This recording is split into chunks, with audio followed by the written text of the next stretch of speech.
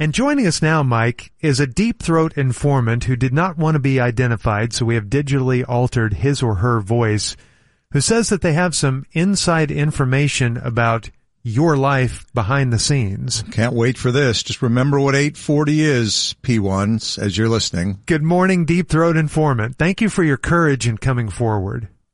Yes. What do you know about Mr. Doocy?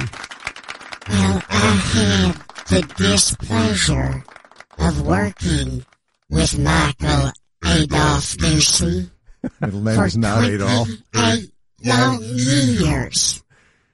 And I can say, without a doubt, that it was the worst 28 years of my life. But maybe I can share with you some of my favorite Mike Doocy memories. That'd be sweet. Sure. From my long history with the man. Okay. Doocy's doozy originally referred to what he would leave in the bathroom every morning at 9:35 after pounding coffee and eating a box of Danish. You did work with me, apparently. He routinely overwhelmed the 1930s plumbing at Fox 4, Texas.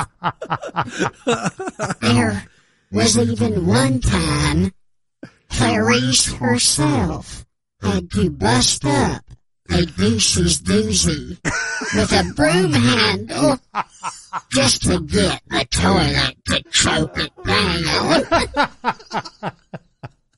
Doocy thought this was very funny, and still does. Yes, he does.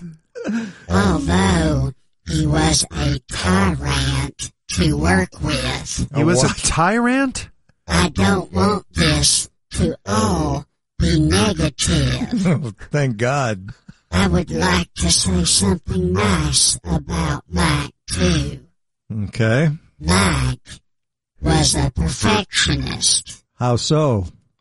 but only when it came to dispensing punishments to subordinates. One time, I ran afoul of the famous Doocy temper when I accidentally forgot his Sunday morning cocaine delivery. He said he waited in the church parking lot for 48 minutes, and I never showed.